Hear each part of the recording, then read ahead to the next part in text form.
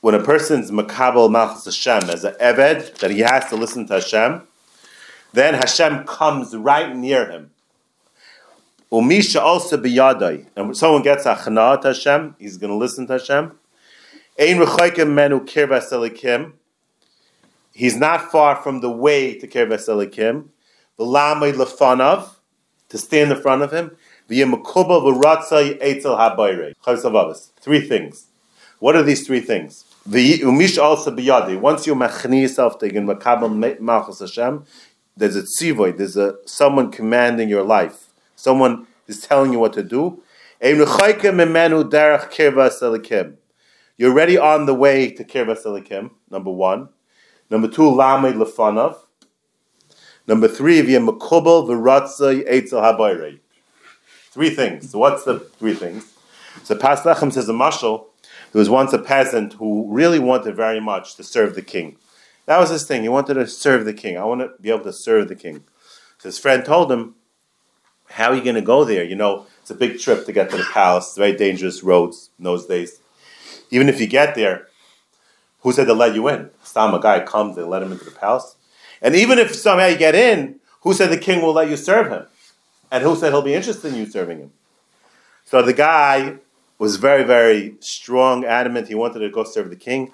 So he asked around all the chachamim, and they told him, Chacham told him, that the way to get these 3 problems solved is by being makabel on yourself the melech, that you want to be machniya to him.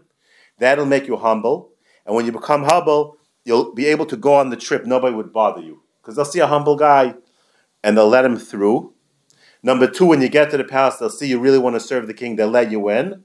Number 3, when you're really humble, the king will see you serving him properly, and he'll enjoy your service. So Mela, the Hachana takes care of all 3 problems. And that's Shan the Chazavavas. You'll get there. You'll get through to the palace. You'll get in front of him. Hashem will like your Avodah. Then Hashem will like your Avodah. That's the side of Anava. That he's machniya to Hashem. That's when it's makubal v'ratzei eitzel habayre. So the way to makabel the ritzei Hashem is Anava. Because without Anava there's no Adon. And the Chazavavah says in Periches that until you feel the hergish of Avdus, there's no Adon. And if there's no Adon, there's no Avodah. And if there's no Avodah, there's nothing. Right? There's nothing. So the Yesod is you have to start with the Matzava. There's a boss. Until you realize the boss over you, it's a very hard concept in America to drill this into your head that you have a boss. Nobody wants to feel they have a boss, right? But once you get the Hergesh, you have Mitzvah, the Yeshemea, then the whole Avodah Hashem falls into place. Once there's a boss, you can't do what you want. You have to makabel Hashem as a Adam. And it's not a convenience. And then Hashem comes.